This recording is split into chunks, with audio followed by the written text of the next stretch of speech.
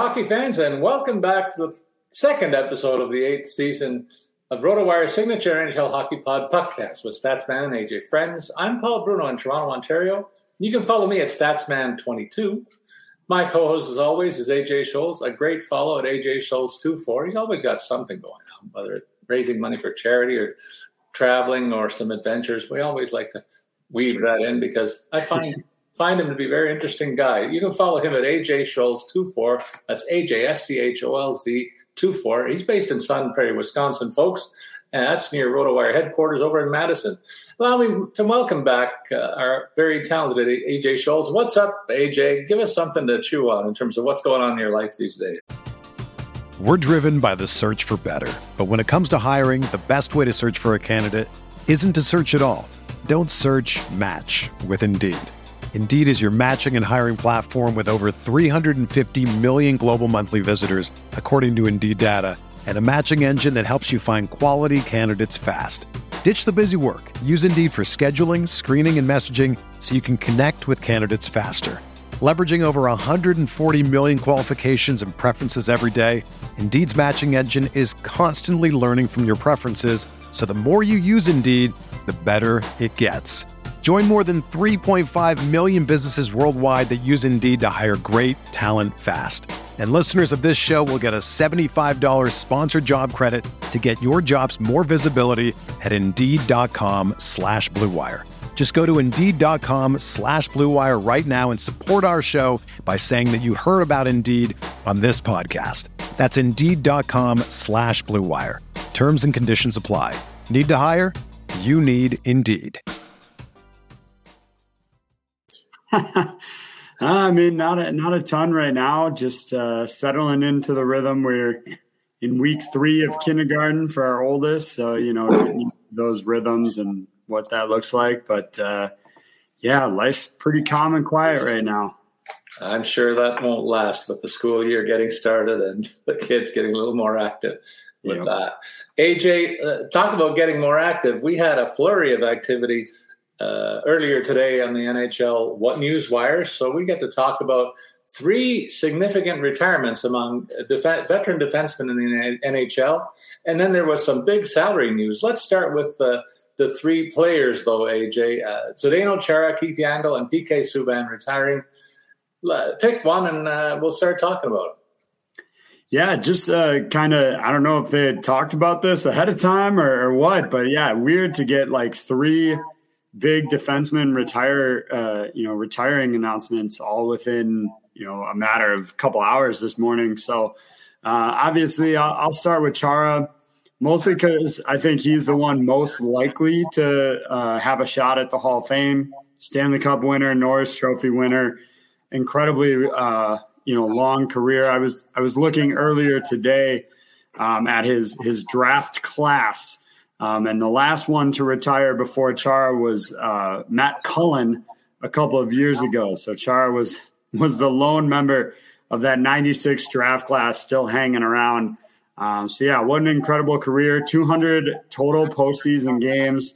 Again, like I said, the Stanley Cup title with the Bruins. So I think he's probably got the best chance of getting into the Hall of Fame. I would doubt it would be first ballot or first, opportunity, however you want to look at that. But I would eventually guess that we would see the towering defenseman in the Hall at some point here. Well, I don't share your doubt that he's going to be a first ballot Hall of Famer. I think he's a shoo-in first ballot. Look at the numbers: 1,680 games played, 209 the goals scored, 471 assists, then the 200 more playoff games with 18 goals and 52 assists. That's a lot of crooked numbers.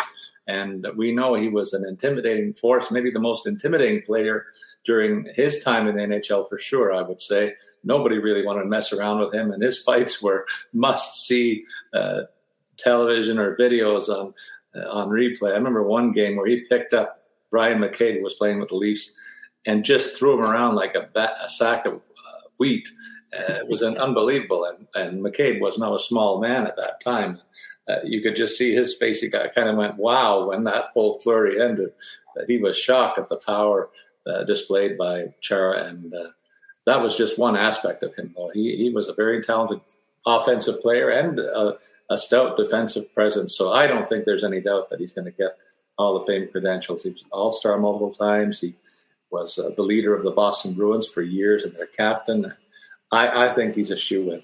But there is some doubt about the other guys. Maybe neither one of them will make it. I'm going to touch on PK Subban next. The guy was a very highly visible part of the Montreal Canadiens for the early part of his career, but then he bounced around the NHL with a couple of other stops later on, finishing up in New Jersey last year.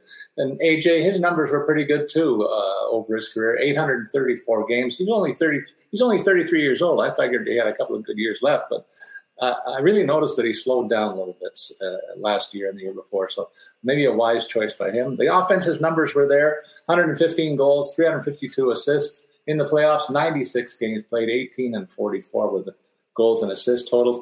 Don't think that those numbers in his career are going to get him to the Hall, AJ. That's my slant on him. But for the years that he was in Montreal, a very captivating presence in the NHL. And I have no doubt that he's going to go on to a post-hockey career on the media side. And we haven't seen the last of him, I'm pretty sure. Yeah, absolutely. I definitely expect we'll see him on various shows. I think he did something last season during the playoffs for one of the TNT maybe here in the U.S. So it'll be interesting to see where he lands, but he won't be long without some sort of job offer there. And I agree, probably on the media side for him. I'll take us into our last guy. We're talking Keith Yandle. Primarily, I think of Keith Yandle with the Yotes. Spent some time with Florida as well. But what Yandle will obviously be best known for is his Ironman streak, 989 consecutive games played. Unfortunately for Yandle, he's going to hold on to that for about 2 weeks into the NHL season here.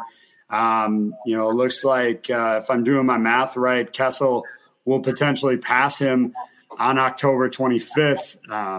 To take over that Ironman streak. But another guy, probably not Hall of Fame caliber, just based on the offensive numbers. But really, to play that many games in a row in the NHL is pretty impressive. It's just unfortunate for him that he had to do it at the almost overlapping with another Ironman of the NHL. And you know what? His offensive numbers, AJ, were pretty credible. There were several seasons in a row where you could count on this guy for 40, 50, maybe even 60 points a year from the back end. So really an unsung guy compared to the other two defenders, but maybe he had the best set of offensive skills. And you consider 103 goals in his career, 516 assists. That's a boatload. More assists than either of the other two defensemen. You mentioned the Ironman streak. In the playoffs, 58 games played, 6 goals and 36 assists. That's reflective of the fact that he didn't play for many competitive teams for much of his career, and that's probably going to keep him out of consideration for the Hall, in my opinion. But the three of these guys were all very good offensive defensemen in their day, and they deserve a tip of the hat from our corner for the outstanding careers that they each put forth. And they certainly were players that went in all the hockey pools that I drafted in over their careers. So kudos to them for that ability as well. But AJ, we're not talking just about the three guys that retired today. It's a real sign that hockey season is ramping up, though, when you start to hear other news. And there was a blockbuster today as well on the salary cap side. I'll leave it to you to go through it, and I'll rebut. Yeah, absolutely. So one guy who I think we can fairly certain say will be a first ballot Hall of Famer, Nathan MacKinnon, signs a massive 8-year, $100.8 million contract that will see him make an annual value just $100K north of Connor McDavid. So Nathan MacKinnon becomes, when the contract kicks in next season, becomes the highest paid player in the league. And certainly I think he could have demanded more. I believe you're allowed to pay a player upwards of 20% of the cap number. That would come in roughly $16 million. So he could have certainly asked for more. He's been, quote unquote, the most underpaid player in the league for a while. He might still be underpaid, probably not the most underpaid at this point, but fresh off that Stanley Cup win, he's going to cash in. They'll get one more cheap season, about 6.3, I think, is the cap hit this year. And then that'll double for the next 8 after that. AJ, this guy, he did take a bit of a discount to allow this team to build a team around him that was good enough to win the Stanley Cup last year. So I give him a lot of credit for that. He said that was important to him to be part of a competitive team, and he did his part. But and he may have taken a bit of a haircut, if you can consider $12 million plus a haircut. but you mentioned it, that the most he could have asked for is in the neighborhood of $16 million. And I wonder if a couple other guys are going to test that in a year or two. And I'm thinking primarily of Austin Matthews and Connor McDavid. Now, McDavid has got a couple of years to go. I think Matthews does as well. But next year at this time, those contract negotiations will be going full tilt. And I wonder if either of those two guys is going to give their current teams a break in that regard. There certainly are a flurry of rumors around both of them that they might not stay where they're currently located. So it's going to be very interesting to see how those two contracts play out. But I think McDavid deserves a bit of praise for the fact that he didn't hold his team for ransom like he could have. I think he could have got max money too. So it's a great contract, big money. There'll never be a telethon for him. But I wonder how this affects the other two contract negotiations that I mentioned. I'm curious to hear your opinion. Yeah, I mean, I think it does and it doesn't, right? Like, I know I haven't looked at Matthews recently, but like McDavid has like 3 more years on his deal. I would imagine it comes in higher, right? But the cap will probably go up over the next like 4 seasons here. Just looking quickly at like who's set to be a free agent after this year, I don't know that anybody could really command quite that much. I mean, David Pasternak's going to get a raise here at some point, but he's not going to push above that. Matthew Barzal maybe gets a little bit of an increase, but again, nobody on this list that I'm seeing here that I would expect to go upwards of that level of contract. I do think you're right. Those two will command more, but it's so hard to expect like what that'll be 4 years down the road. Yeah, for McDavid, the contract negotiation will take place next summer. Matthews, it'll take place next summer. He's got 2 years left, but he's got a no-trade deal that kicks in next year, and the Leafs will want to get that done in the next offseason, I'm pretty sure. So that's the one that I'm looking at. And you're right, the salary cap will go up. And I'm hearing it'll go up significantly, AJ, as much as maybe $8 or $9 million is what I heard recently in a rumor. So that gives all clubs a lot more flexibility than they enjoyed in recent years. I'm curious to see how it'll be distributed among certain teams, but the wiggle room certainly will return based on the fact that the salary cap is pegged to rise over the next few seasons until the next bargaining on the current contract between the league and the players comes due.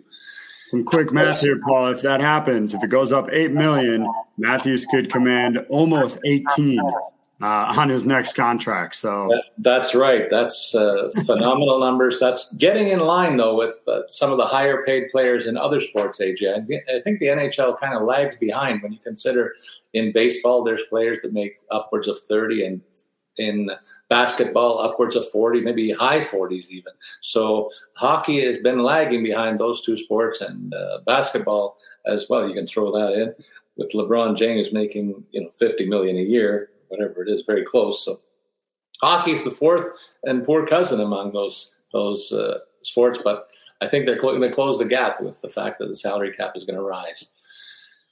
AJ, there was a trade last week. We'll get to it when we get to talking about Dallas, and there's other injury news when we talk about one of the other teams. I think Minnesota, you have found a note on them, but we're going to go through the teams in the Central Division and highlight the players that we expect to line up at the forward positions, defense, and in net. The depth charts will be the focus of our show. And why don't we dive in with a look at the Arizona club? Take us through your look at the forward ranks of this club. They look to be, I think, one of the weaker teams again this season. Yeah, I definitely agree with that. You look at the forward ranks, not a lot of change for them on the whole. You've got, Nick Schmaltz, Travis Boyd, Clayton Keller as your top unit here. Larson Krause, Barrett Hayton, and Jack McBain as your second group. A lot of that is going to be what happens with McBain. Can he, produce at a top level? We only saw 10 games out of him last year. And look, Travis Boyd just isn't a first line center. His numbers reflect that when you look over his career. Best season he's had last year at 35. His highest before that was 20. So this just, there's just not a lot here. They've got Nick Bjugstad is in on a 1-year contract. Maybe he could turn something into that. Nathan Smith is another player who could maybe factor into the top 6. He played just 10 games last year, another youngster in the development here. And that's really the key with this team. Although, unfortunately, doesn't it always seem to be the key with this team, like developing young guys who may or may not make it, and then when they don't, everything gets traded away and blown up again by a new regime. So I agree with you, Paul. I'm not very impressed with this, top 6 here. There's just not a lot in it to be excited about if you're a Coyotes fan, which, is really unfortunate for the team there. Zach Kassian comes over from Edmonton, but again, maybe he slots into a top 6 if McBain doesn't really work out there. And then a bunch of, Christian Fisher, Alex Chason, Andrew Ladd, a couple of guys that'll slot into a lineup here or there, but not a super deep team and not a really strong center group, in my opinion. And, AJ, part of the story has to be told when you look at the draft picks they're accumulating. You mentioned Zach Kassian. That deal was done so that Edmonton could get enough room to get Jack Campbell signed as a free agent and do some other things, maybe even for futures. But they're accumulating a lot of picks. They don't have an extra pick next year, really. They got 2 third-rounders. They gave up a 7th rounder, but it's the following 2 years where they've accumulated 8 or 9 picks in the first 3 rounds in next year's draft, in the 2024 draft, and then 6 picks in the 2025 draft. So I guess that's their gambit here. They're accumulating future assets, and maybe they'll turn them into other players and other trades if they come about. But it seems to be a resting spot for any other team that has the cap difficulties. Arizona seems to come to their rescue time and time again to give them that flexibility in their locales. And I agree with you. This is a very thin offensive grouping, I'll say. I'll highlight the fact that I think there's potential in a few of the forwards. You mentioned Schmaltz and Keller, the wingers on the top line. They are both capable. Well, last year they got 59 points for Schmaltz, 63 for Keller.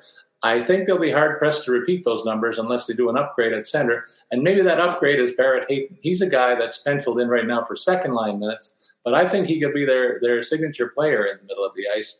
Got 24 points in only 60 games played, but I remember back in junior and in the World Junior Championships, this guy was a real presence for Canada, and I think he's got the potential more than any other of the centers to take that top rung and help these other guys repeat their years. Otherwise, they'll be hard-pressed. And I've been hearing for years, Lawson Crouse is a guy that's desired by other teams across the league. He got 20 goals and 14 assists. Maybe he's the other remaining signature offensive piece on this roster. You'll be hard-pressed to tell me that there's any other players that will threaten the 20-goal mark.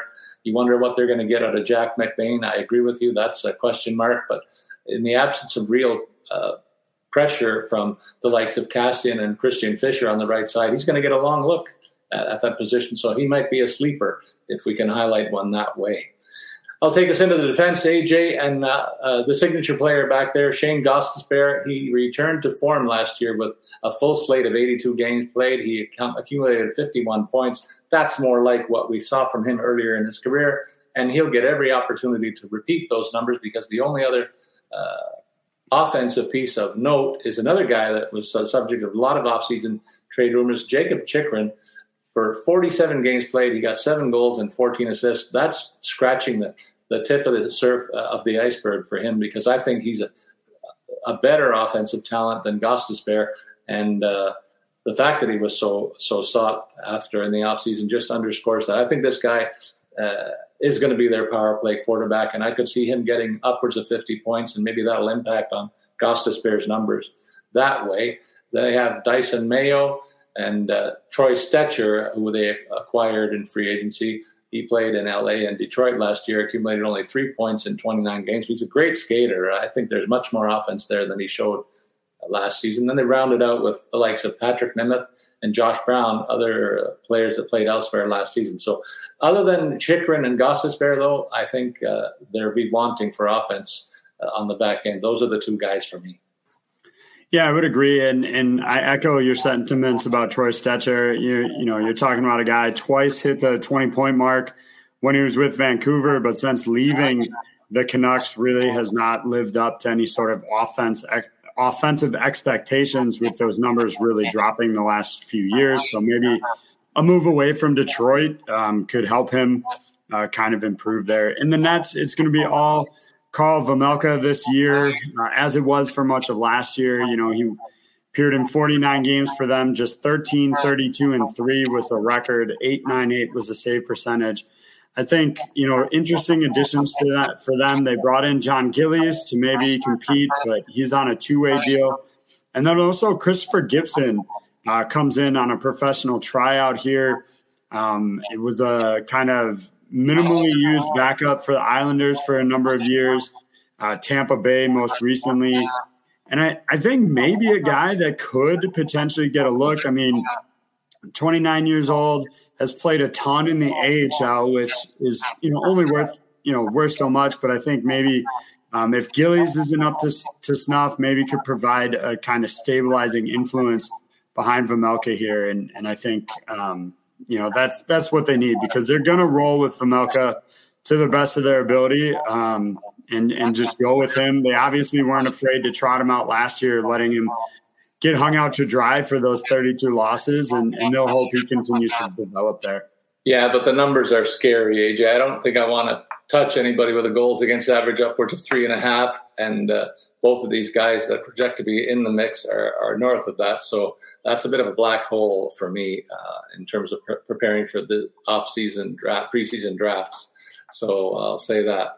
Chicago Blackhawks, they finished 7th in this division. Arizona last year was 8th, so Chicago beat them out, and they'll probably beat them out again this year, but not by much. I don't think there's a heck of a lot to talk about on the Chicago Blackhawks offense, but I'll try to highlight some of the players to watch. Certainly Patrick Kane. You wonder if he's going to play out the season, AJ. He's getting near the end of his contract and might be more valuable as a trade chip, because it looks like the Hawks are destined for non-playoff participation, and you'd hate to waste an asset like Kane, who last year, again, lit it up for 92 points in 78 games played. He's still their signature offensive piece. You can say Jonathan Toews is another guy to consider, but Toews really had an off-season offensively, coming back from the previous year where we had severe medical issues that haunted him and prevented him from playing at all. So he's on the downside as well, but not as much of an asset in trade, I think, as Kane would be.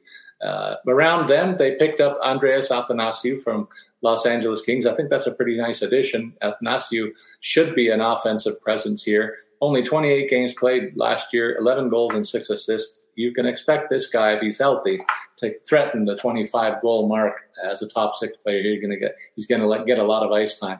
And a guy who was playing in Tampa as a recently developed player there, Taylor Radish, he was in Chicago last year, got 11 goals and 11 assists. He played in 74 games, and I think he's poised for a breakout as a top 6 player here, another guy that's going to factor in offensively with an opportunity. I was curious, AJ, before I swing it over to you, about the addition of Max Domi for $3 million.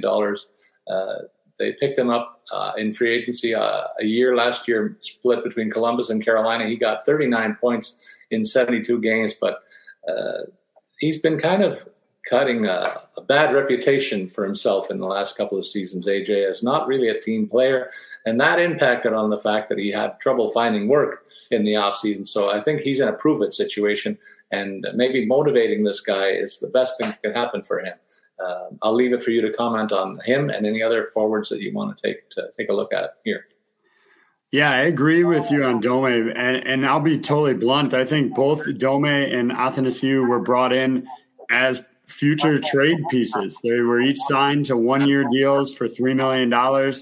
If Chicago is willing to trade or retain salary for improved return on investment, there you're talking about just $1.5 million that a team would have to figure out how to fit in to their cap, that's pretty reasonable. So I would expect neither of those guys to finish the season with the Blackhawks here. You know, the thing with Kane and Taves is they both have no movement clauses. Even if Chicago keeps half of the salary, you're still looking at north of $5 million that you got to fit in there. I totally agree. I think Kane's probably the better piece there. But yeah, from my standpoint, I think Dome and Athanasiou were brought in for themselves to kind of prove it, earn better terms on your next contract, but, don't anticipate finishing the year here in Chicago. If you have a good year, it works for you. If you have a good year, it works for us too, because we can trade you away. So that's kind of how I view those two contracts. I'll take us in to the blue line right away. We're looking at Stanley Cup champion Jack Johnson. Throw that in there for him, pairing up with Seth Jones. It'd be interesting to see if that holds. I don't know that you want Jack Johnson on the ice for the type of minutes that Seth Jones would be playing. So I could see maybe Alex Vlasic moving into that role. Some of this got shuffled around when Jake McCabe picked up a spinal injury. He'll be out until January, or neck injury, I believe. I think it was cervical spine or something. So technically the neck, but so, but for now we've got Johnson paired with Seth Jones and Connor Murphy with Vlasic, Stillman with Caleb Jones as kind of our pairings here. The bulk of the offense, as expected, will come from Seth Jones, but I think Alex Vlasic is a player not to sleep on here. Certainly, I think he's capable of doing a little bit more. He's never been a huge offensive guy. You look at his numbers at Boston University, there's not a ton offensively there. But I would put him maybe middle of the pack in terms of offensive upside among these guys here. I think he could offer more than, say, Connor Murphy, who had 10 points last year, or even Caleb Jones, who had 15. Well, and for me, the intrigue is, do they put the Jones brothers together? I'd be hard-pressed to come up with a defense pairing made up of brothers in the NHL history annals. So you have to go back a long way probably to find them. And I might like to see that as a point of interest in Chicago to see how that looks. But other than that, it's the Seth Jones show on the back end. He's going to be their power play quarterback. And I think he's going to be hard-pressed to repeat a 50-point season with the lack of offensive support that I see on this club. AJ, the goalie tandem here is another one that's I'm going to say it's an ugly one. I think it's worse even than the Arizona one. I had my fill of Peter Mrazek last year in Toronto. He was a disaster behind a pretty good team. He did accumulate 12 wins out of his 18 decisions, but that was largely on the strength of the Leafs offense overshadowing his shortcomings in the nets. He was never a guy I felt comfortable watching. The goals against average was .334, and the save percentage was well below 90%. So didn't like those numbers, and neither did the Leafs, and they thought they had to dump him.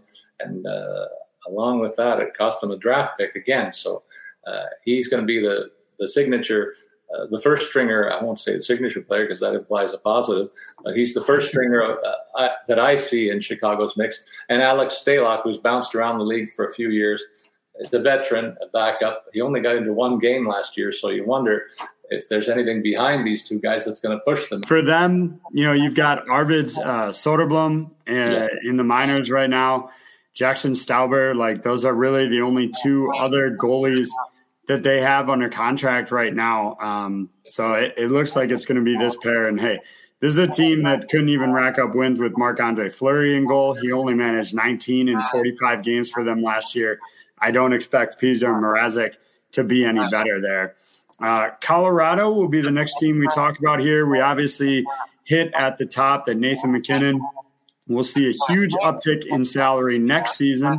In terms of what the offense looks like, you've got Nichushkin, McKinnon, and Rantanen as our projected lines right now. But, of course, as always, Gabriel Landeskog is in the mix to stack all three of those guys. I still think their center depth could be a little bit better. We've got Alex Newhook as the second-line center and Arturi Lehkonen on the right, but they brought in Evan Rodriguez on a pretty cheap deal a very hot and cold player in his time in Pittsburgh, but he did have some good stints as the second center for Pittsburgh when either Crosby or Malkin was out of the lineup. So I do think he could challenge Newhook. He's got some nice flexibility, though, to play on the wing, which is where we have him right now on that third line with JT Compher and Logan O'Connor. We've got a couple other guys that could factor. One thing that just came over the air as we were about to get on is it looks like Alex Galchenyuk is going to sign with Colorado on a tryout for camp. So he would be an intriguing add to their forward combinations here. Not sure if he'll make the team or where he would necessarily fit in, but if you figure Rodriguez potentially goes to the middle, they could use Galley as like a third line winger on the left or right side. So I think there might be an opportunity for him here if he can show that he's still got something left in the tank. Well, that's a heck of a bit of news, AJ. I'm higher on Galchenyuk than most people, I'll say. I got to look at him when he came to Toronto, and when he played with top six players, he looked like a top six player. So I think if he has that in him still, he might be a real big surprise addition to this club. And it's a move that only the great teams can make. The players want to have a great opportunity to rehabilitate their careers. This guy's going to a Stanley Cup defending champion and has a chance to play a top six role if he plays up to his potential. I think it's a great pickup by Colorado and could be some really good news for Galchenyuk, as I say, if he plays to the potential that I think I see in him. And that means that Newhook's hold on that second line role could be a tenuous one. Galchenyuk has played some center ice. I don't think that that's what they would like to use him at here, but certainly the skill level would be, I think it could be the equal of Newhook. One of these guys is going to have a chance to really have their stats and be a sleeper pick. I think it's between those two guys. And Evan Rodriguez, you mentioned, is a viable third option. He had a 43-point season, AJ, last year. That's good numbers for him, probably a career best, and finds himself also, along with the other two guys, with a great opportunity here. So three sleeper possibilities. Compher is comfort food for these guys as insurance as a third line center. I think that's a luxury to have a guy who approached a 20-goal season last year. I think Logan O'Connor can expect a step up in terms of his points. He got accumulated 24 last year. I think I could see him do more than that as the next best guy who might even threaten for top 6 minutes along with some of the other guys we've mentioned.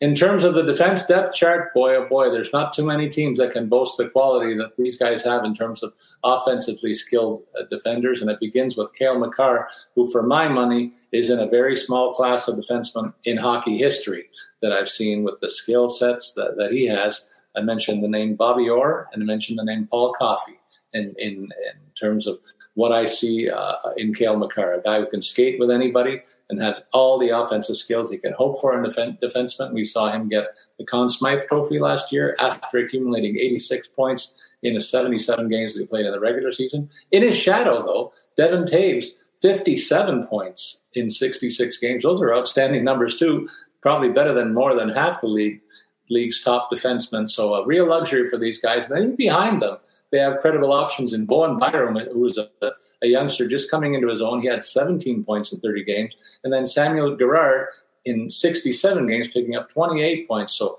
a wealth of offensive depth on the blue line. And you round it out with veterans Josh Manson with 16 points in 67 games and Eric Johnson, 25 in 77. That's a very stout-looking top six, AJ, on the blue line. Yeah, absolutely. I don't have much to add to that.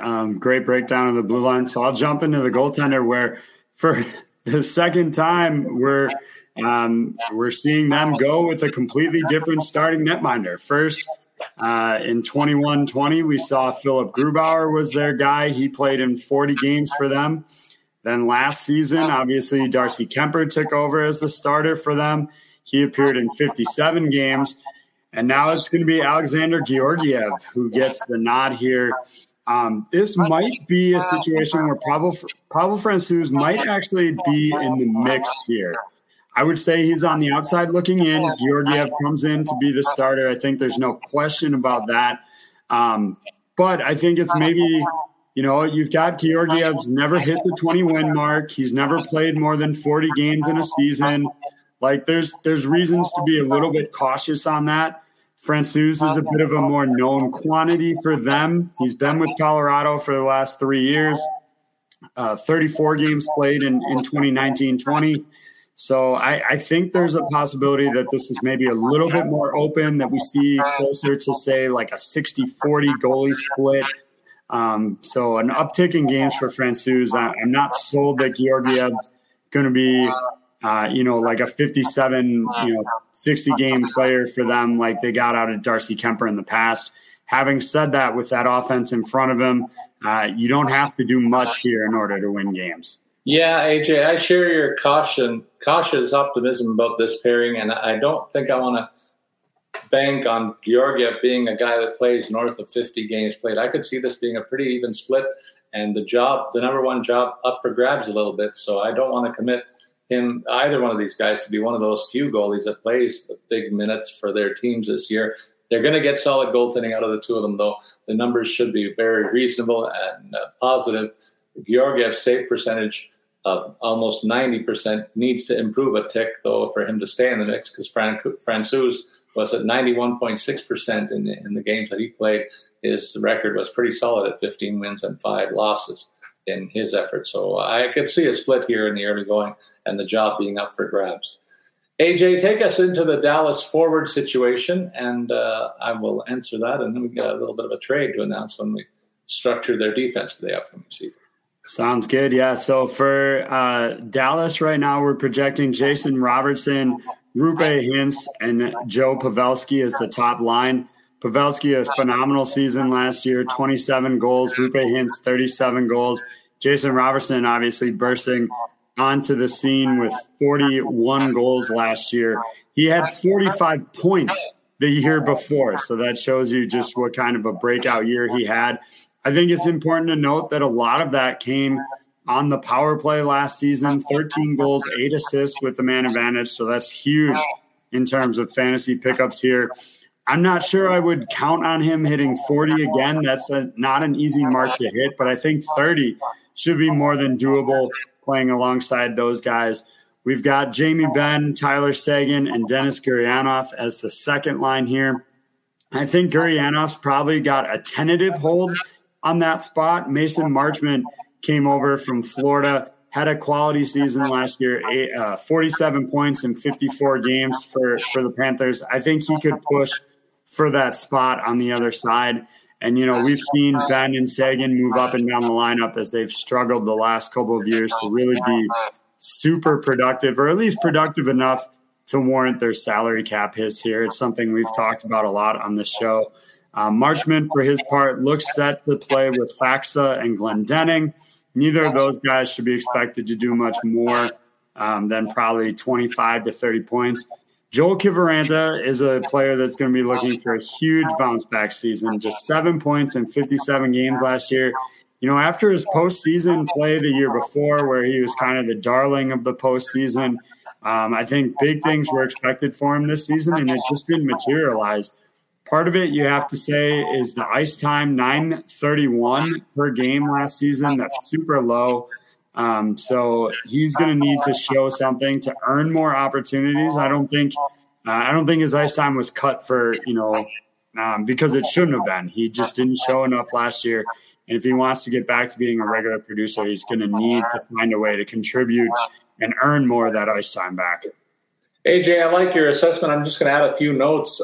Interesting to see a transition away from Ben and Seguin as the top line center and winger offensive leaders of this team. Not to say that they're done by any means. They did produce in the high 40s in points, and I could see them doing maybe something similar, approaching 50 again this year. But the development of Robertson, Hintz, and Gurianov really rounds out the top 6 here, and I think you can see the new wave of young offensive players in Dallas making this a more credible offense in some. And the addition of Mason Marchment is a great move for me. I think that gives them insurance as top 6 depth. He'll play a third-line role at the opening of the season, but certainly could slide into a top 6 role easily if anybody else is injured or falters.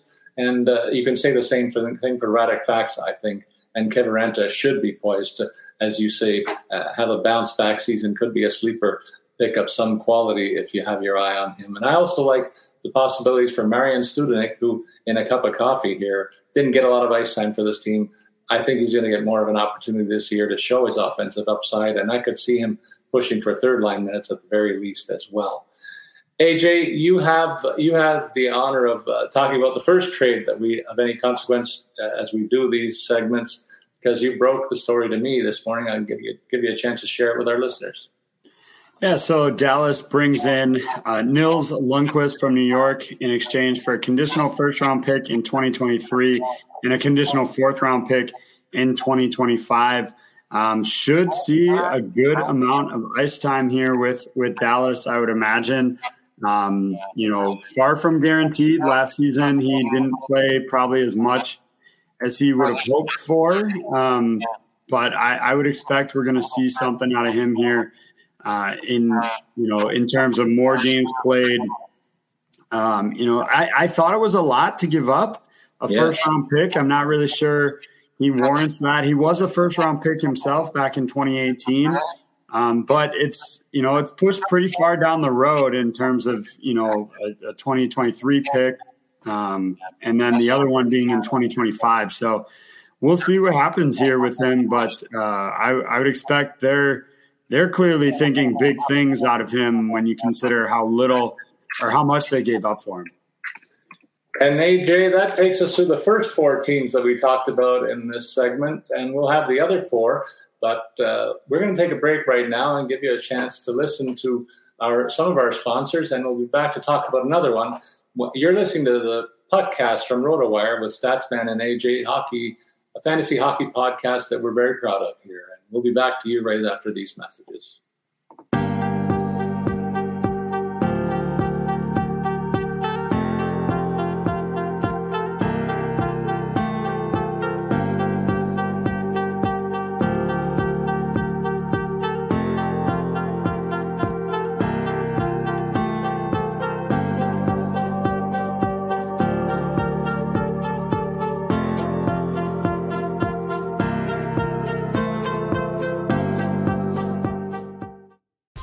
Whether you're a world-class athlete or a podcaster like me, we all understand the importance of mental and physical well-being and proper recovery for top-notch performance.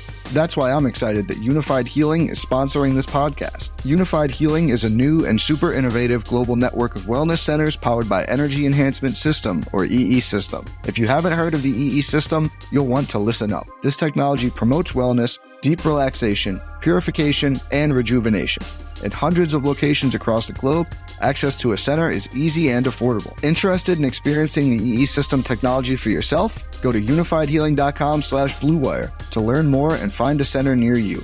That's unifydhealing.com/bluewire. No material or testimonials on the Unified Healing website are intended to be viewed as medical advice or a substitute for professional medical advice, diagnosis, or treatment. Always seek the advice of your physician or other qualified healthcare provider with any questions you may have regarding a medical condition or treatment and before undertaking a new healthcare regimen, including EE System. When you need mealtime inspiration, it's worth shopping Kroger, where you'll find over 30,000 mouth-watering choices that excite your inner foodie. And no matter what tasty choice you make, you'll enjoy our everyday low prices, plus extra ways to save, like digital coupons worth over $600 each week. You can also save up to $1 off per gallon at the pump with fuel points. More savings and more inspiring flavors make shopping Kroger worth it every time. Kroger, fresh for everyone. Fuel restrictions apply. This is the story of the one. As a maintenance engineer, he hears things differently. To the untrained ear, everything on his shop floor might sound fine, but he can hear gears grinding or a belt slipping. So he steps in to fix the problem at hand before it gets out of hand. And he knows Grainger's got the right product he needs to get the job done, which is music to his ears. Call, click Grainger.com, or just stop by. Grainger, for the ones who get it done. Okay, we're back, and AJ, I'm going to give you the chance to remind our listeners of our number one sponsor on board. Very excited to have this group with us, and then your weekly reminder of what how people can get to us with comments or questions during the course of the season. So over to you, pal. Yeah, absolutely. With the NFL season in full swing and the NHL just around the corner, it's the best time to try Caesars Sportsbook. Today, anyone who is at least 21 years old and in a licensed Caesars Sportsbook state can create a new account and redeem the Caesars Sportsbook promo code ROTO15. That's ROTO 15. The promo code gives new users a risk-free first bet up to $1,500. Visit Caesars.com/sportsbook or download the Caesars Sportsbook app today. And don't forget to use promo code ROTO15 when signing up. And as Paul mentioned, if you want to get involved with us on social media, best place to do that is on Twitter. You can follow me at AJSchultz24. You can follow Paul the Statsman at Statsman22.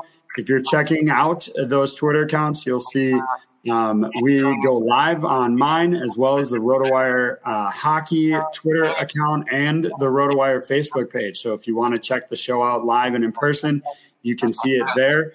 Otherwise, comments and questions, we're happy to answer those over on Twitter. As I said, at AJSchultz24 and at Statsman22. All right, partner, let's continue with our Central Division preview by moving on to Minnesota, where I see Kirill Kaprizov, one of the league's more outstanding, skilled offensive forwards, coming off a season where he had 108 points in 81 games played. Centering him is Ryan Hartman, who had his career best season with 34 goals and 31 assists, playing 82 games. And then Matt Zuccarello, one of the better playmaking wingers. Not only did he get 24 goals, but had 55 assists for 79 points in 70 games played. That's a pretty nice-looking top line here. And the skill just continues in the second line when you consider Matt Boldy had a very nice rookie season with 39 points in 47 games played. I think you can almost double those numbers if he plays a full slate of games this year. They're going to expect something of a nice splash from Marco Rossi, who was a high draft pick for the Bears not too long ago. He played mostly in the AHL last year, and I think he's going to get a chance to play top 6 minutes. He'll battle for the second line role with Joel Eriksson Ek, who had 49 points last year. I think that Minnesota is looking for balance in the offense, so you're going to see these guys flip back and forth, I think. And then Tyson Jost, coming off a 20-point season in 80 games played, he's going to get more ice time here this season, and I think he's going to get a shot to be a top 6 winger on this club too. They have some flexibility because they have good depth. I mentioned Eriksson Ek, and Marcus Foligno is another guy on the third line, played 74 games last year, AJ, 42 points. Jordan Greenway, 27 points in 62 games. They got a lot of options here, and maybe there's more in the wings here with Steele and Patan that they picked these two guys up in the offseason as well. So a lot of flexibility up front. I don't know how you see it playing out, but those are names I think are worth mentioning. Yeah, absolutely. I will toss in quick mentions of both Sam Steele and Nick Patan. Both, I think, are great signings for them. Sam Steele comes in on just a 1-year, $825,000 contract, like pretty cheap mark for him. So if he can produce at a significant level, he should be a factor there. At this point, you can basically count on him to score 6 goals because he's done that every year for the last 4 seasons. And then grab a few assists. So I like the cheap, cost-effective signing. They get Patan on a 2-way deal, so they don't have to worry if they need to move him to the minors. At worst, you're getting a veteran presence on your AHL affiliate. At best, you're getting a guy who's played, at times in like the top 6 when he's been in Winnipeg with the Jets in previous stops. So a guy with plenty of NHL experience, and I do think they're good kind of depth signings for this organization. In terms of the blue line, Jonas Brodin is going to be on that top line with Matt Dumba. I would say, numbers there are not wowzer numbers in terms of offense. You've got 30 points from Brodin, 27 from Dumba, although Dumba was limited to just 57 games last year. I'd expect a little bit higher from both of those guys this year, which is, solid value there. Jacob Middleton and Jared Spurgeon are set to make up that second pairing as well. Spurgeon, for his part, 40 points last year. And then Alex Goligoski and Kalen Addison, along with, John Merrill, and Andre Suster, will kind of shuffle around. I would expect all of those guys to see some minutes. Addison's probably the one with the most upside. Not a lot of NHL games to his resume yet, just 18 NHL games at this point, but a second round pick back in 2018. So I think he's probably got the most upside there. The rest are veteran, kind of established defenders that we'll see move in and out of the lineup here. AJ, this is another one of those defensive cores that I really like because there's 4 credible offensive options. I mean, that'll include Alex Goligoski, I think, who's going to bounce back from 2 goals and 28 assists. I think you can expect higher numbers than that from him. There's a lot more offense in front of these guys that's going to allow the numbers to grow here. This was once thought by me for the last couple of years as a team that was offensively challenged. I don't think you can say that anymore. They've improved up front, and that's going to be reflected in the totals that these guys post on the back end. Dumba's a solid. We can go with the fact that he had 27 points last year, AJ, 57 games played. I think those numbers are low, and I think you can expect him to deliver more than that this season. Jonas Brodin, 30 points. I think you can see an uptick there as well. Jared Spurgeon, a third credible option in the top 4, and Goligoski as insurance on that third pairing. What about the net minding here, AJ? I know you like one of these guys.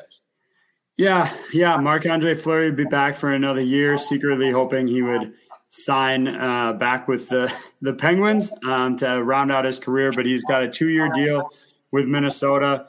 Going to be just $3.5 million, the cap hit here, so it'll be a little bit more manageable for them.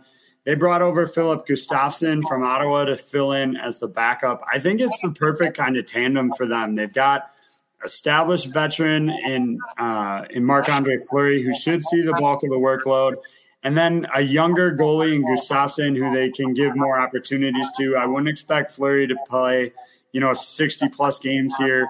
Maybe 50, 55, I think, would be about fair for him. And so that'll give them the opportunity to kind of nurture Gustafsson, get him some opportunities without having to kind of throw him to the wolves here. So I really like this goaltending pairing. Yeah, I think I do too. And if you're in dynasty leagues, what you just said about Gustafsson really resonates with me, AJ. He's a guy that I might stash if I get a chance to include him as the depth part of my roster and looking forward into the future, because he should be poised to take the reins on behind what should be a pretty good team for the next several years here, and should really listen every time Marc-Andre Fleury is in the neighborhood of his dressing room this season. I think he's got a chance to learn from one of the best and one of the nicest guys by all accounts in the NHL. So that combination plus the track record that Fleury brings is really a great situation for Gustafsson to find himself in. He could be a real sleeper here going forward.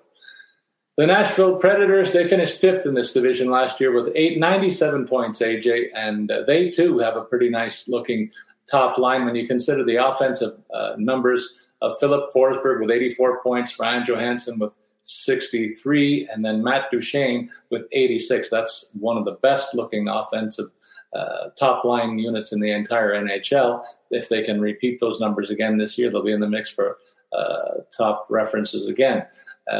Behind them, they have some interesting options. Nino Niederreiter is a guy that I've been high on for a while. Had 44 points in something of a breakout season for Carolina. He'll get a chance to be a bona fide top 6 player here and maybe get more ice time that he did in his previous stop, and factor into the power play because he never really got much of an opportunity with Carolina with the stars that they had in their mix. So I like to look for him to improve on his numbers. Mikael Granlund, playmaker at center, very solid in that regard, 53 assists. I'd like to see him put the puck in the net a little bit more to improve his value. Only 11 tallies in that column. Eli Tolvanen is a youngster who is maybe the most vulnerable of the top 6 to retain his job. He's got to do better than the 23 points in 75 games played, AJ. If I can throw it to you, maybe you can highlight other players that will threaten him in that role, in that situation.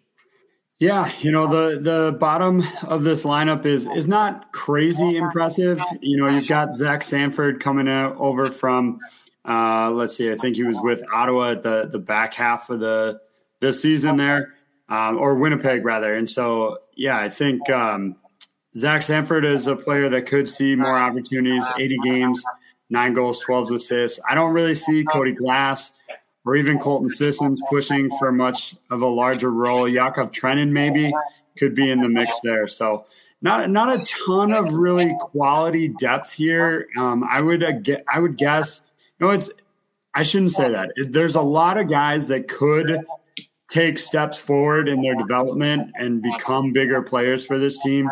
If that doesn't happen, I would expect they'll be pretty active at the deadline, trying to add to the forward ranks here, in my opinion.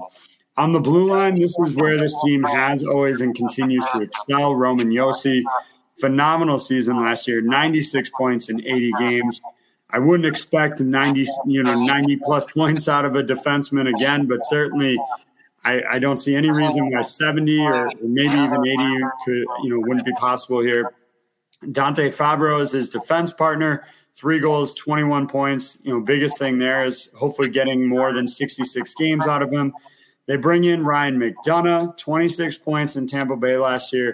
I think obviously he won cups in Tampa Bay, and that was great for him. I think the last few seasons they've asked him to kind of fill a slightly different role than being an offensive contributor. I think he still has that to his game. So if that's, we'll see what Nashville wants out of him, but I think he's certainly capable of still being a 30, maybe even 40-point producer if that's the role they want to put him in, which I don't think has necessarily been in the case in Detroit or Tampa the last few years. He'll pair up with Matthias Ekholm, and then they've got a couple of guys in Jeremy Lauzon and Alexander Carrier who could, again, step into larger, more prominent roles. Lauzon is 25, Carrier is 25 as well. So both those guys developing in the right direction. And that's what they know how to do in Nashville, is develop defensemen. So I would expect, more improvement, continued improvement from those two guys as well. AJ, I share your sentiment with this being another top 4 that all 4 of these guys should be drafted at some point in your hockey pools this year. I think that Fabro should expect a step up in terms of his point totals to be a guy who threatens 35 to 40 points in that mix. Playing alongside Roman Josi on a regular shift certainly has helped his development. I think he takes the next step. Matthias Ekholm, for years, has had one of the better contracts among all NHLers, has given them good value every year, churning out 30 to 40 points this season and playing stout defense. Ryan McDonough, a heck of an ad. I think you're going to see him improve on his offensive numbers. He only had 26 points last year, but didn't get a lot of opportunity on the special teams with that fellow Hedman ahead of him on the depth chart over there. So, and then Lauzon and Carrier, 2 experienced guys. Even Mark Borowiecki is a 7th defenseman with some experience. So a deep defense, you expect nothing less in Nashville. And behind those guys, one of the best goalies in hockey, no surprise, Juuse Saros, benefiting from the defensive structure of this team, but he's a real big talent, one of the better goalies in the NHL and one of the few that can play upwards of 60 games played. He'll be pressed to do that again. He appeared in 60, almost 70 decisions last year for this club, 38 wins, 25 losses, 3 overtime losses on the record. Kevin Lankin has been brought over from Chicago, and he was a starter for Chicago for stretches in the last couple of seasons. But I think he takes a more appropriate role as a backup guy here and gives some real insurance to Nashville should anything disastrous happen to Saros. So an improvement in the depth chart and the Nets, something that I didn't expect here, but certainly a quality addition with Lankin coming on board. For the St. Louis Blues, there were a couple of guys this offseason that got paid on long-term deals. Both Robert Thomas and Jordan Kyrou signing 8 years, $65 million identical contracts. So clearly the Blues are trying to lock up those young guys for the long term, and no reason that they shouldn't. They both are coming off outstanding years. For now, we've got Kyrou on the second line with Ryan O'Reilly and Brandon Saad. Pavel Buchnevich off his 30-goal season, playing with Rob Thomas and Vladimir Tarasenko on the top line. But look, I think these 6 guys are pretty interchangeable in terms of, if they want to do different things, if they want to put O'Reilly with Tarasenko or, shuffle things around here to maybe get one guy going. I think they're totally kind of an interchangeable 6-pack here of players. And I think it gives them a strong front here From my part, Paul, I don't see anybody that could really challenge for a spot in this top 6. Is there anybody you see in the bottom that could get into the mix there? Well, just based on the numbers here, AJ, there's 2 credible members of that supporting cast. I would say Barbashev, 60-point season last year. Braden Shen, 58. Both of those guys played stretches of top 6 minutes for this club. Yeah, a lot of moving parts because they have that depth. I don't think we've covered too many teams that have such credible options in the third line slot, and that's why I'm pretty high on this team overall. Very experienced offensive grouping, all the names that you mentioned, and the 2 that I added factor in, but they also got depth factors that will make this team tough to play against when you consider Noel Acciari and Nathan Walker among the rest of the pack here. And even Matthew Highmore, a very interesting pickup from Vancouver. I think this guy could be a real surprise and maybe a sleeper among the offensive pieces in St. Louis.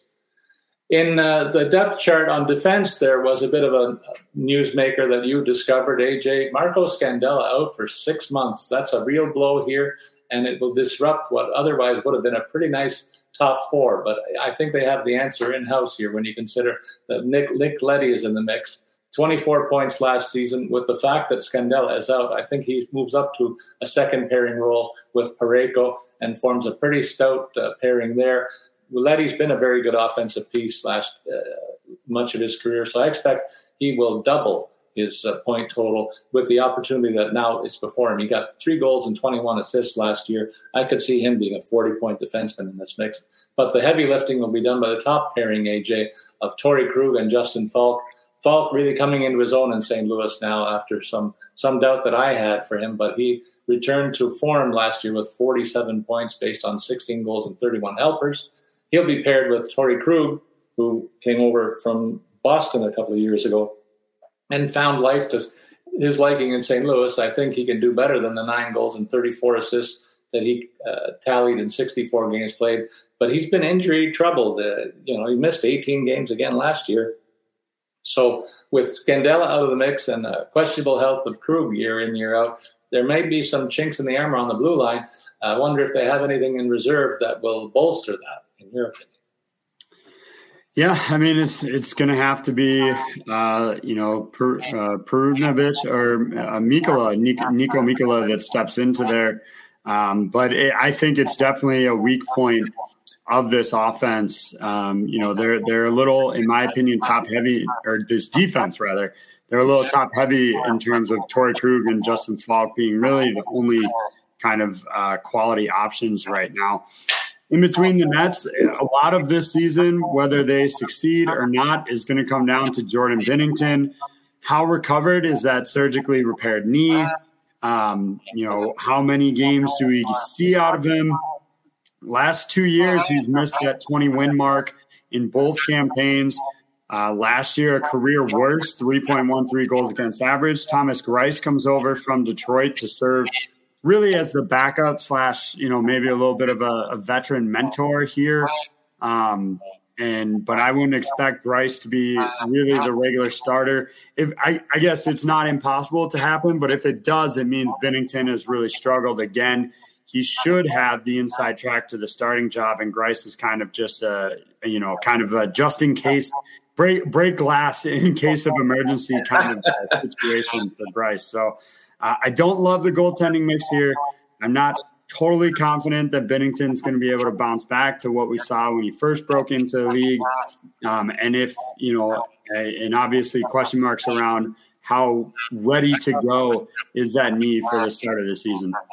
Yeah, I echo your sentiment, AJ. I think the goaltending situation is squarely on Binnington's shoulders, and it's up to him to show that he can recapture former glory and be one of the top goalies in this league. I don't think you can expect him to play much more than 50 games, though, and that's why it's important that they signed a guy with Greiss's background. He's been a guy that's capable of playing longer stretches if necessary, was involved in 26 decisions last year. He needs to improve on his numbers. He'll get the chance. I think the numbers will improve organically just because he's behind a better overall team than he's been for a couple of seasons. Certainly Detroit, you can't compare them to St. Louis overall. I think you'll agree to that. So I do see an uptick in his numbers, but the challenge will be for Binnington to take the bit and really run with it here. And Paul, I should correct myself real quick. He did not need surgery on the knee. I misread that. So not surgically repaired, but it did cost him the end of the season. So hopefully it's back up to snuff. But I did want to clarify. Very good, very good. I'll take us into a discussion of the Winnipeg forwards combination. Of course, they made some news with off the ice with Blake Wheeler. His title of captain of this team has been removed. That's an interesting one to consider what impact that might have in the dressing room. But he's being the good soldier and accepting it in stride, at least publicly. The look of the top line should be unchanged, even with that news. Wheeler coming off a 60-point season in 65 games played.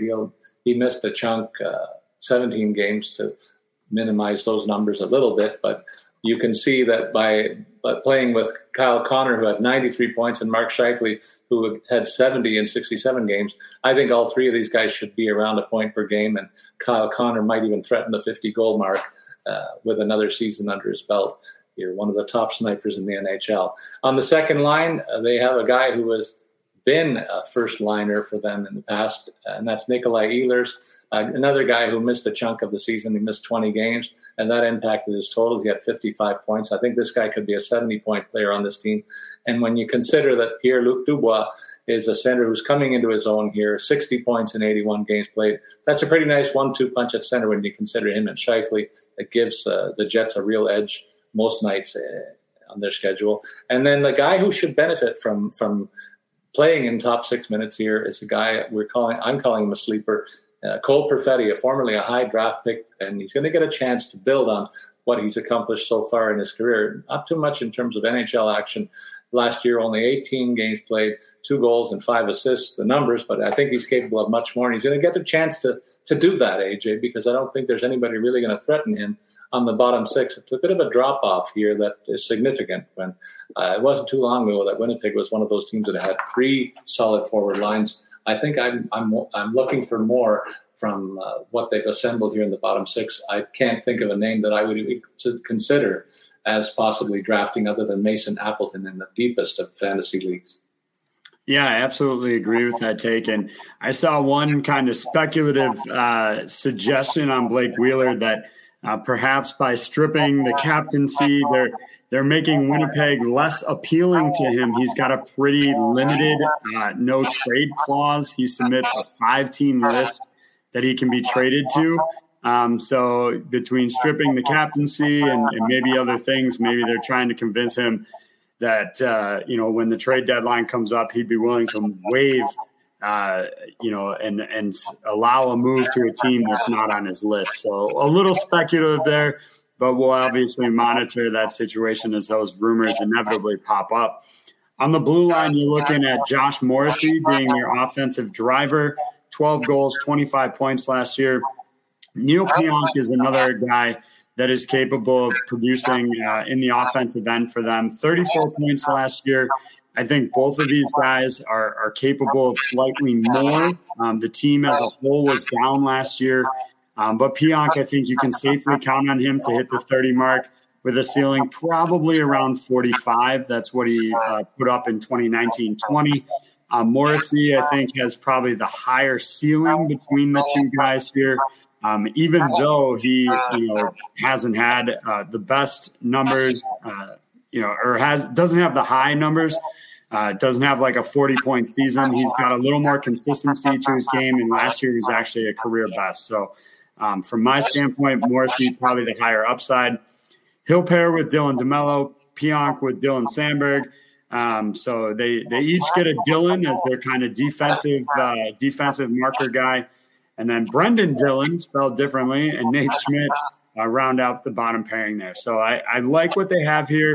Maybe one more offensive piece. Nate Schmidt had 32 points last year, so he's certainly capable of it as well.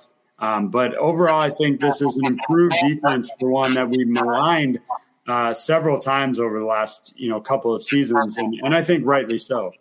Yeah, I think so. And you wonder if they're going to see a step in the development of Logan Stanley, who was ticketed now as maybe the 7th defenseman on this club. He excelled in stretches last season, but wasn't consistent. You're looking for him to take a next step. He's a big specimen of a player, well over 6'6", I think, and can mix it up with the best of them as well. So It's a formidable 7 defensemen that they can choose from, 3 offensive pieces for sure, and maybe they got something in Stanley, who knows. But behind them all is their most valuable player year in, year out, and that's Connor Hellebuyck.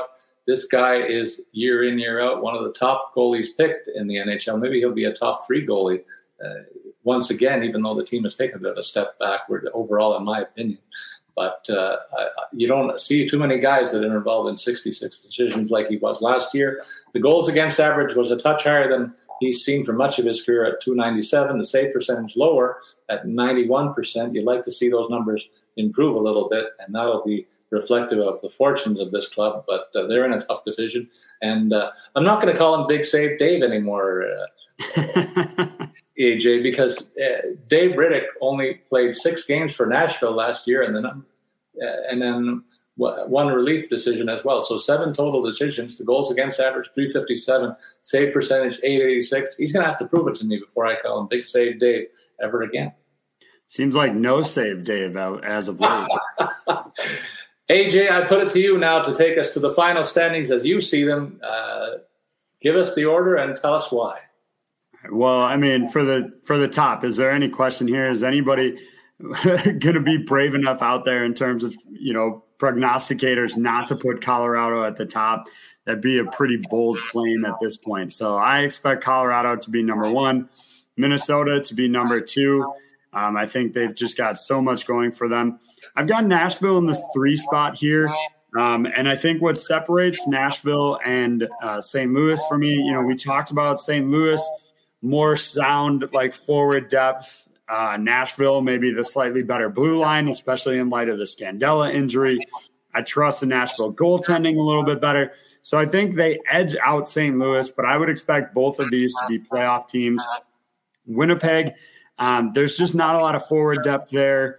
We obviously talked about that. Connor Hellebuyck has in the past shown himself capable of stealing games. We didn't see a lot of it that last year. If they end up being a playoff team, you can guarantee that Hellebuyck had a good season.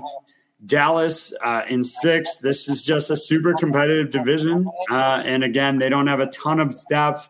Their blue line's maybe not quite up to snuff as some of these other teams here. Chicago, we talked about kind of just, the goaltending is a huge question mark. Arizona doesn't have much of anything, so they round out the bottom here. So I don't think it's quite a have and have not. I think maybe Colorado, Minnesota, 1, 2 are locks. Nashville, St. Louis kind of battling out for the 3rd spot.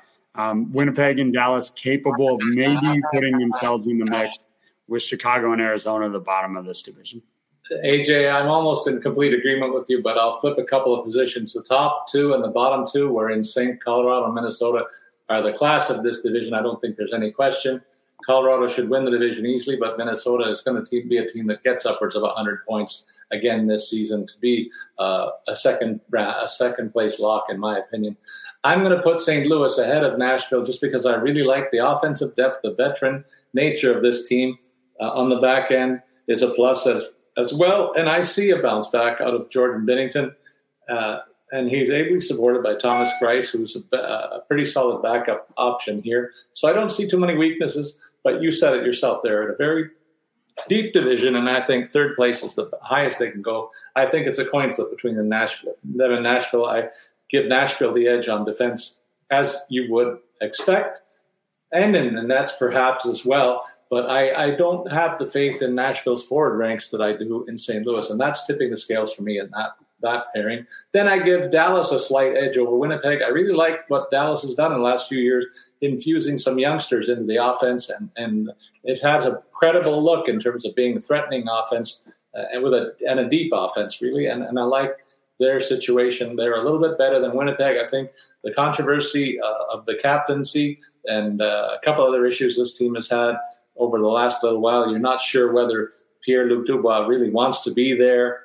I've heard stories about that. He wants to be maybe playing in his hometown in Montreal. That's something we could look for later in the season if their fortunes flounder here. Maybe they'll make something happen in that regard. And the cellar dwellers, it's going to be a coin flip between Chicago and Arizona, 2 very bad teams. And anytime they suit up against other clubs, you're going to load up on them in fantasy DFS play, which we will infuse into our broadcast when the regular season starts. AJ, any final thoughts from you before we sign off on week 2 of our preseason schedule? No, I mean, looks like you've got us pegged for the Metropolitan Division next, so I'm excited about that. Clearly, I've got the Penguins at the top of the Metro. Why not? Of course. I don't know who could possibly challenge them. But, looking forward to next week. And obviously, things are picking up with training camps kicking off on Thursday here. The news is picking up, and we'll continue to bring you all that as it comes out. Absolutely, partner, and I can't wait to get to the regular season, but we got 2 more of these to do and lots of player movement to talk about in those divisions. I think I can come up with a couple of names of teams that will threaten your Penguins and standings, but I'll save that to next week, and we'll sign off today. As always, we remind you that we're here to assist you to win your hockey pools and enjoy your fantasy hockey experience all season long. So we encourage you to send your comments or questions on Twitter. Follow me, Paul Bruno, at Statsman22, and you can follow AJ at AJ Schultz24. So long, everybody.